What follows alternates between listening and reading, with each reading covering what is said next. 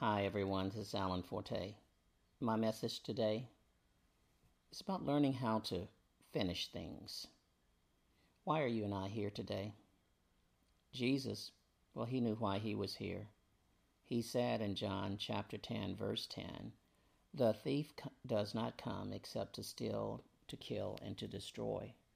I have come that they may have life and that they may have it more abundantly." Then in John chapter 19, verse 30, he said, "It is finished." So what is the it about which Jesus speaks? 3 words, 3 little words spoken to God and to us by Jesus himself just before he gave up his life on the cross. It is finished. These are not words of defeat. They're not words of hopelessness. No, these are words of life. Because by these 3 simple words, Jesus secured for you and for me life everlasting and the promise of an abundant life here on earth. Jesus came to fulfill a purpose of life that God ordained for you and for me. That is what he means by saying, "I came that they may have life." That was his purpose. That was his meaning. That was the reason he came.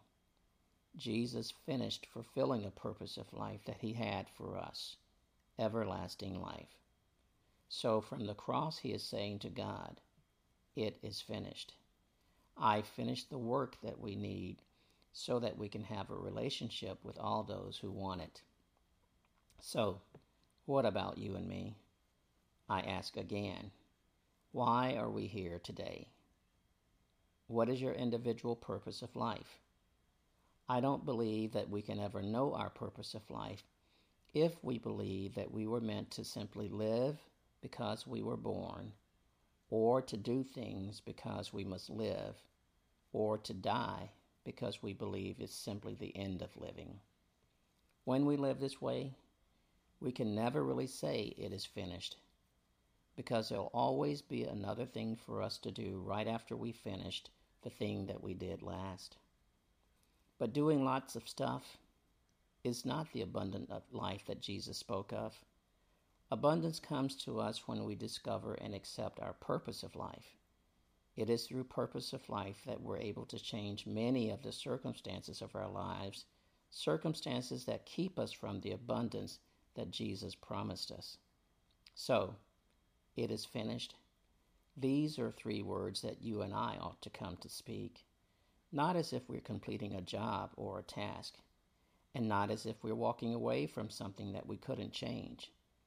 Jesus wasn't speaking with an attitude of defeat, and neither should we.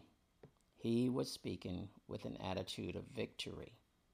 So, if you and I find and live our purpose of life, we would never speak about our circumstances with an attitude of defeat or hopelessness. On the contrary, with purpose, we would be speaking with attitudes of joy and fulfillment, no matter the circumstances. So you and I must come to a place in our natural lives where we give up our natural inclinations so that the Spirit of the Lord can have his way with us.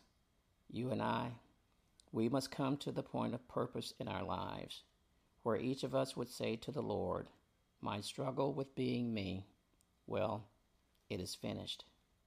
When we do this, a life of purpose will be born in each of us. So what does it mean to be finished? It means that we no longer struggle against God with our natural selves. It means that we come to behold our lives the way that he beholds them.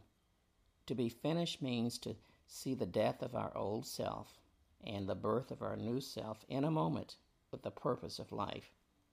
Living without purpose or with any other purpose of life, it's empty living. Jesus promised an abundant life. Purpose helps you to come to live the abundant life right here and right now. The more things you choose to finish in your natural life, the greater the things that you can have and live in spiritual abundance. So wake up to the promise of the abundant life and say to your life of living by doing, "It is finished."